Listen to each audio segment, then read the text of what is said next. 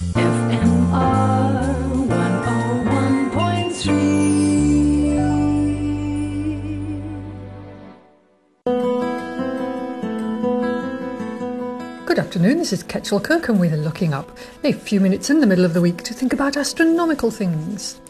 Last week on this broadcast I was talking to Pamela Klassen, a Canadian astronomer who works on the James Webb Space Telescope. There was something we were laughing about and it bothered me a bit because I wanted to clear things up and maybe what we were laughing about was a little bit misleading. She mentioned that the universe looked like Skittles, that is the sweets you can buy at the corner shop.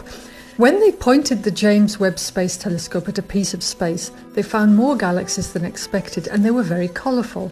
So I didn't unpack this at the time because we were busy chatting about the James Webb, and it's the first time I've got an astronomer from that fairly new telescope. Plus, she was in Cape Town. What our instruments receive is in fact black and white. It's digital. So this is what radio telescopes and the James Webb Space Telescope, what they get is just black and white.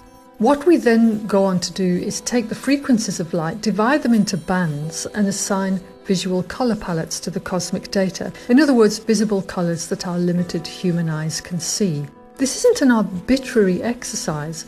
Back in November 2019 on this show, I interviewed one of the world's experts in this topic, Professor Jeanne English, also from Canada, who was visiting the University of Cape Town.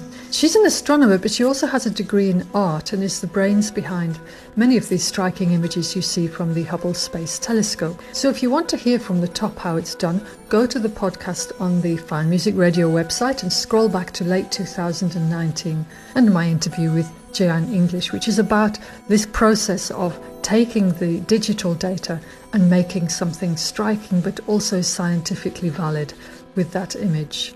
Webb's first colour images were released on July the 12th, over 6 months after the telescope launched from a European Space Agency spaceport in French Guiana.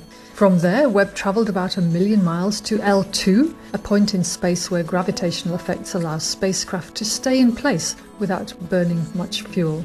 The telescope unfolded itself on the way to L2, so once it was there, mission scientists could get started on aligning the mirrors and commissioning its instruments. The voluminous amounts of dust in some galaxies and nebulae are transparent to one of the telescope's 4 main instruments, allowing it to capture bright stars at shorter wavelengths. Another one of its cameras can observe disks of material that will give rise to planets, as well as dust warmed by starlight. So there's a lot going on with the James Webb, and the instruments have been carefully designed to make the most of being out in space. When telescope images are being assembled, image processors work with instrument scientists and other astronomers to decide which features of a given object should be highlighted in the image. It's piping hot gas maybe, or perhaps a cool dusty tail. So if you want to see an image from the James Webb, there's a lovely one called Stephan's Quintet. This is a group of 5 beautiful galaxies, and this group, visible in the constellation Pegasus, was first discovered by Edward Stephan in 1877, and at that time they didn't know the blobby things they were looking at were separate galaxies to our own.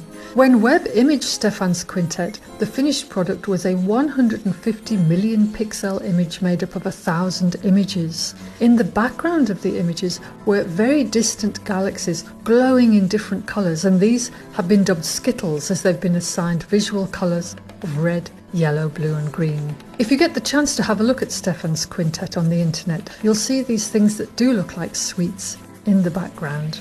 It used to be that the Hubble Space Telescope claimed the prize for candy in space with its deep field and ultra deep field images, which captured hundreds of galaxies, which in those images resembled licorice all sorts. Now we have Skittles. So what next? For now, this is Ketchel Kirkham wishing us clear skies.